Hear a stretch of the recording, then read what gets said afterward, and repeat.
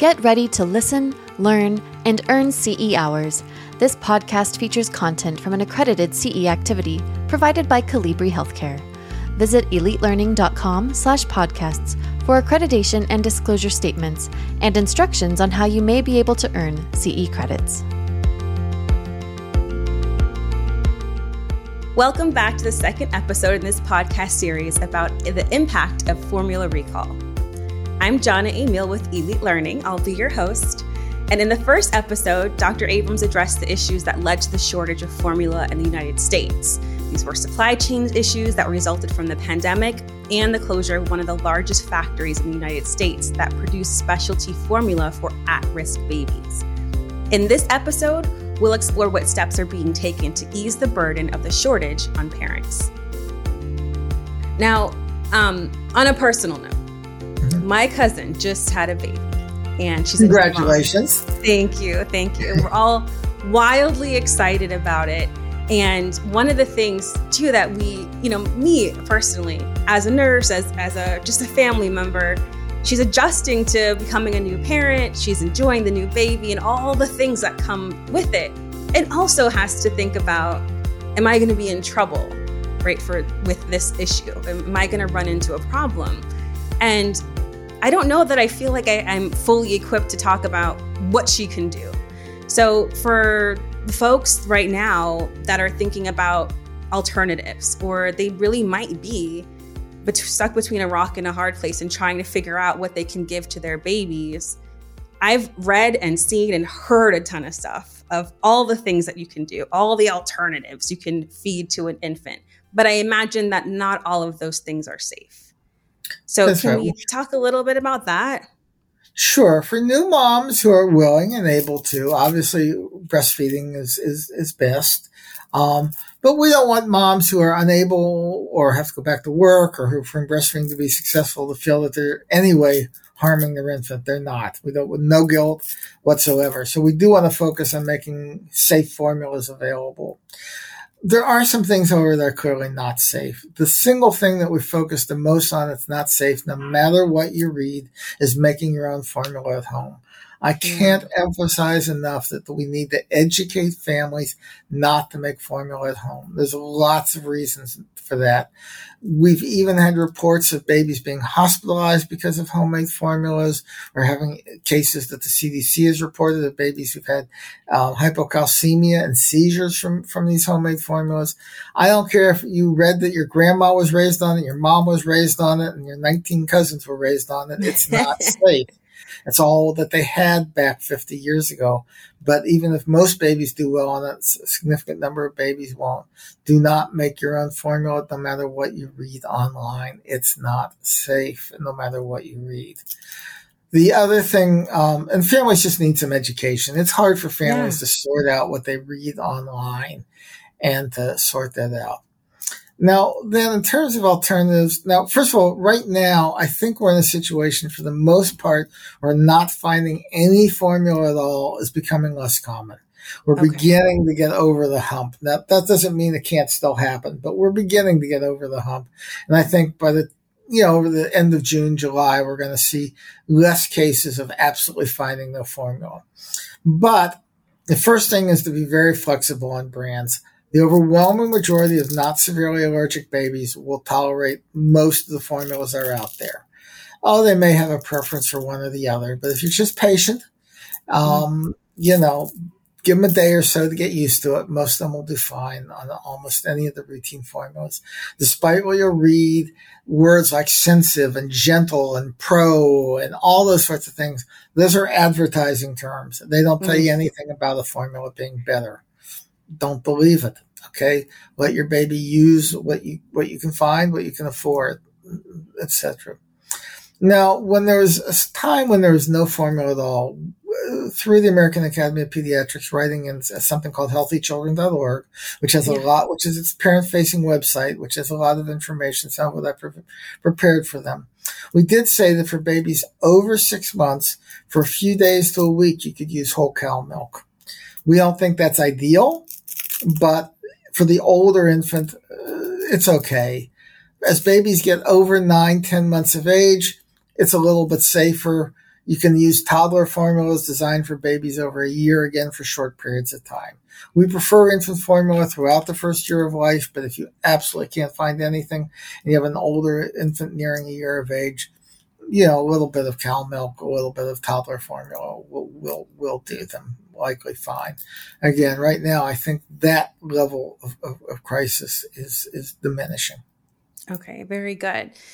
Are there benefits to some of these alternative formulas? Like if we have parents that in one way are kind of forced to try a different type of formula that they weren't using before, is there a benefit to that? Maybe so it's not so scary to say you must switch to this, but there's actually some good for that. Maybe, and certainly some babies will like one formula or another, but I encourage families not to believe that the most expensive formula on the shelf is the best formula. All the formulas on the shelf, including those ones that don't have a brand name on them, but are just from that store, are reviewed by the FDA. They all meet the requirements of the law. Many of them have lots of really good things in them, like DHA and all that sort of stuff in there. So, find the formula your baby likes, but don't feel like, sometimes I hear parents say, well, I stopped breastfeeding and I really feel like I want to use the very best formula, so I bought the one that was the highest price. Yeah. Well, that's marketing that's doing that to you. Okay. That's skillful marketing. That's convincing you to buy the one that has the highest price tag. So you don't need to do that. If you want to, more power to you. But not necessary. but it's not necessary. Make your own decisions. But there isn't something about one brand of formula that truly makes it something that this is the formula all babies should have. Okay. That's reassuring. Now, the American Academy of Pediatrics, they released guidelines, right? You spoke a little bit about, I think, cow's milk. That was one of the things that I had read as well.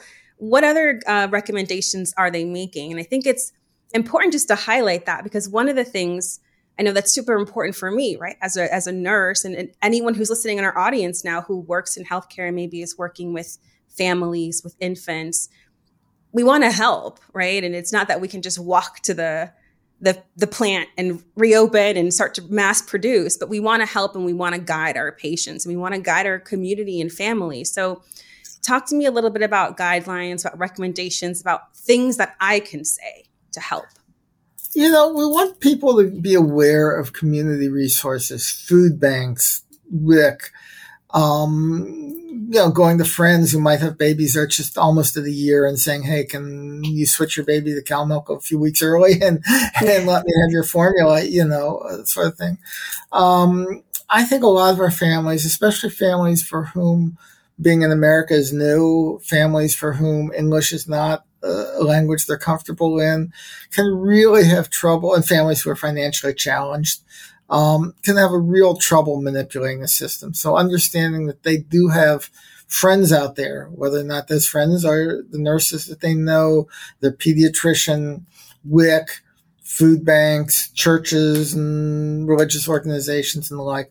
A lot of these places are, and the internet that's providing safety. So there are resources out there, but we naturally, those of us who are comfortable in an internet era, know how to access all these. But many families, especially those who are lower income or not fluent in English, can have some real challenge, accessing these resources. Yeah. So we can definitely help in that way to guide them or get them connected. Maybe that they don't know what they don't know in that way. Right. Now, you underscored homemade formulas. And I can't tell you how much I have read and seen of recipes to make your own homemade formulas online. And I'm hearing it even in healthcare circles. And again, we must underscore how dangerous and unsafe that can be. But can you tell us specifically why? If someone's listening in right now and thinking to exactly what you said, and I was guilty, I'm thinking about my mom and grandma using things that today is an absolute no-no, but back then we did it because that was what they had available.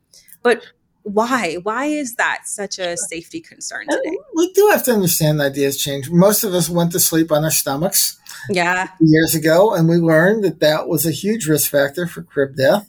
And we moved babies to their back, and the incidence of SIDS went way down. So just because it was good enough for your 2 generations ago, say it again.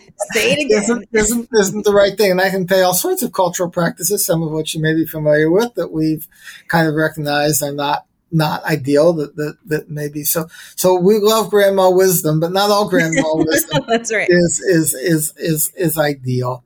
So first of all, these homemade formulas really don't have the right mix of nutrients in them, no matter what, especially the worst of the ones are made out of things like hemp oils and things, the vegan ones and things of that sort.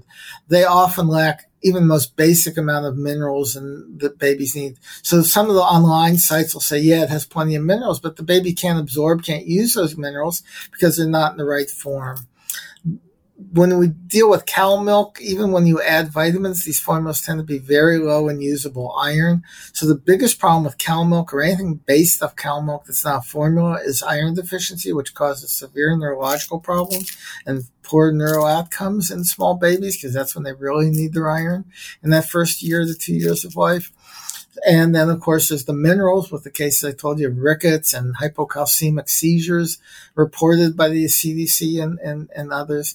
And then there's just plain flat out growth failure. Babies don't grow on these things. So, yeah, most babies survived 50 years ago, but they are not safe.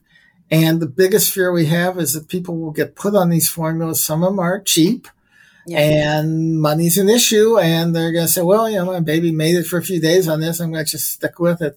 And the longer they're on it, the more risks of nutrient deficiencies, growth failure, iron deficiency, anemia, and things of that sort. So Don't believe what you read. All I can do is trust those 60,000 pediatricians, pediatric nurses, dietitians, and the like who are telling you the truth. They might know a thing or two. We hope so. Now, so for us that are working with patients directly, so working with infants, working with families, the things that we should look out for, let's say that if we're concerned that maybe this family is being affected by a formula shortage and that there is a nutritional deficit that exists, how are pediatricians assessing that and helping to manage that? How can a nurse like me be aware and observe for issues and deficiencies? Well, like so many things, it starts with a good non-judgmental history. Tell me how you're feeding your baby. You're not using homemade formula, are you? Kind of thing. Right. Just like so many issues, we learn how to approach families in non-judgmental ways. Find out what they're doing, and then of course, the good education that comes out of it. Physically, we're focusing on growth and not just weight. Because you can put a lot of sugar into a baby's feedings. You can give babies sugar water and make them fat, but their head's not growing. Their length isn't growing. So make sure we're getting good measurements in the clinic of length with a length board done properly, not just, the old tape measure kind of thing. Properly done head circumference, plotted out on age-appropriate World Health Organization growth curves and CDC growth curves properly. So good assessment of the history of the anthropometry, the growth. In some cases, especially if they've been on something that doesn't sound like it's right for a couple of weeks, you may need to check a hemoglobin or a ferritin or some marker of iron status. It depends on that clinical history and what they're telling you. We don't normally need to worry too much, although we're always worried about infections. We wouldn't routinely evaluate for sepsis or anything like that unless there's a clinical indication. On the other hand, there are still some cases of bacterial infection from contaminated formulas that could exist. So a baby that's acting like he might be infected needs the same sepsis evaluation than any other baby does. Infection with this bacteria, Cronobacter, is not federally reportable as a disease. So we need to make sure that if one does hear about a case of Cronobacter, that we remind the caring physicians that should be directly reported to the FDA and the CDC. Again, we would think only one state in the country has it as a reportable condition. We're trying to get that law fixed, but it's not reportable by law. So, I think there's a lot that we can do. And I think supporting parents in appropriate choices, sympathizing with them that, oh my gosh, I had to drive an hour to find the formula, but it will get better, and reassuring them that it is getting better and that will continue to get better if they kind of hang on with us and work through it rather than making a bad health choice. Things will get better. Yeah. And so I imagine some of that comes from panic, right? I myself am not in charge of having to feed an infant, but I imagine if I was, and listening to the news and reading what's out there, that might make me panic a little bit. And then that's, I think, where we kind of make bad decisions in that way. Right. Absolutely. So where do we go from here? We know that what the issue is that we've had with our plant. We know that we are importing, we're teaching our community, our families, everybody, right, the right things to do in this type of scenario. But what happens next year or the year after that? Are we going to be in this scenario again? Well, that's a great question, something that worries me a lot. And I've written some things about it because it does concern me that we're short-term solutions aren't long-term solutions. And let's face it, we tend to think of short-term solutions as a society and in our government and the like. We don't tend to think of long-term solutions. So the allowances for imported formula and the flying in formula and all that sort of stuff only last through November of this year. Now, I'm hopeful that the factory will be out running full speed. We won't have any trouble in November, but I'm not convinced of that. So I think that we need to be advocating for long-term solutions. I think we need to open up the marketplace. There's a lot more than 3 companies that are primarily operating. Actually, there's 4 because the store brand formulas, and some very small companies. We need to make it importation friendly. So let some of these companies are making goat milk formula. If it was safe in 2022, it'll be safe in 2023 to bring these formulas in. So we need to advocate that. We need to look at how the WIC program operates to make sure that they're flexible and able to deal with shortages. We need to hold companies accountable so that if they have a problem in manufacturing, it's immediately known and the public is made aware and the government immediately steps in to provide supplies.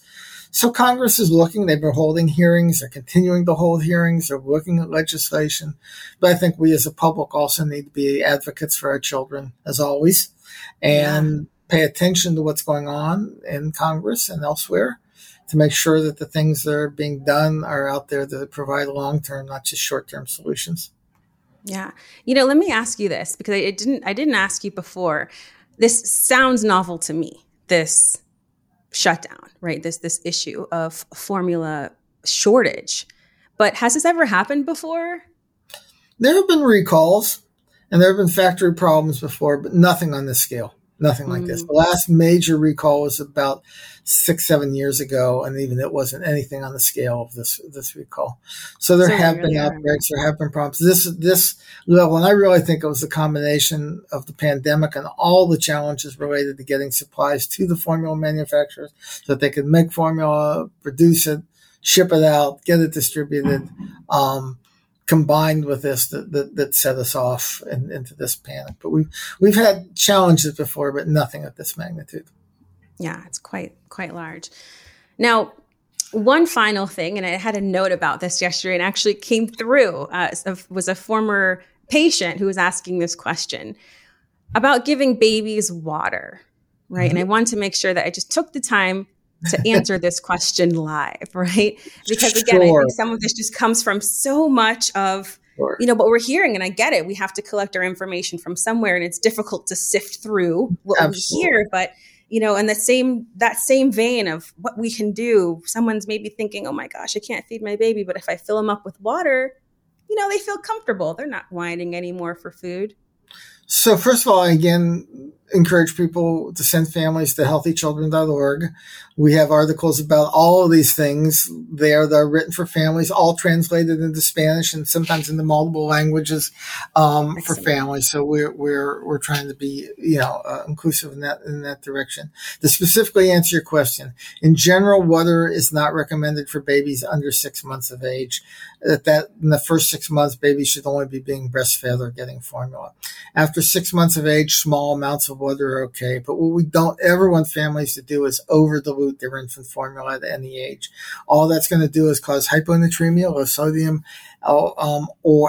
or just plain growth failure. So babies cannot adapt to having formula over diluted. So a small amount of water, especially as we go into the summer months for older infants as they get closer to a year, is fine. There's some guidelines, at Healthy Children and other places on how much to give, but it's probably a small amount. No juice in the first year of life. The AAP came out, and I strongly support that. No juice under a year of life. Solid foods get started about 6 months of age. You can certainly use that to help fill the baby up. Sometimes we'll start a little bit before 6 months if the baby seems like they're ready from all the cues that they give. But the general guidance from the World Health Organization is about 6 months of age. But some families start a little bit early on that. Solid foods don't replace formula. Right. They're an addition. But water, really, there's no indication for using water in the first 6 months. But after that, a small amount of water is generally okay. Any questions? Call the pediatrician. They handle these questions morning, noon, and night. Especially nowadays, they're dealing with all the time. So have the families be in communication with their healthcare provider. Excellent. Excellent. Dr. Abrams, thank you so much for all of this information. This has been fantastic. Is there anything that you want to leave me with, leave our audience with? I hear healthychildren.org, right, is a fantastic site, parent facing. I've been on there myself. It's super easy to read and understand. Any other resources or just kind of last pearls of wisdom right now in this kind of scary and frustrating time? Sure. We're trying to solve a formula shortage by getting families more shortage, but I don't want us to forget supporting breastfeeding or supporting breastfeeding moms and families, especially those working moms, working families, where going back to work 6 weeks after you give birth and then trying to pump and take care of your baby is challenging. So I think that this is also a wake-up call to our society. I have no qualms about saying that we need to be supportive of breastfeeding moms and families who wish to breastfeed for as long as they want to breastfeed to meet their goals. And we need to make the workplace breastfeeding friendly. We need to make our society public breastfeeding friendly. Every state permits public breastfeeding, but try doing it so we need to take this opportunity to make our society friendly to families, friendly to lower income families, friendly to working families that need this kind of support. Absolutely. Thank you so much for joining me. You've been a fantastic guest, and I'm smarter than I was an hour ago. Thank you so much for having me. Thank you. In this episode, we heard Dr. Abrams discuss the shortage and impact of homemade formulas on babies, some of which have dangerous consequences.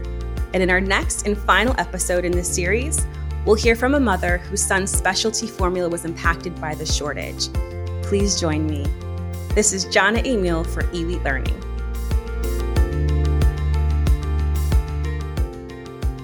This podcast featured content from an accredited CE activity provided by Calibri Healthcare. Visit elitelearning.com/podcasts for accreditation and disclosure statements and instructions on how you may be able to earn CE credits. Take your learning to the next level by subscribing to more podcasts on compelling healthcare topics.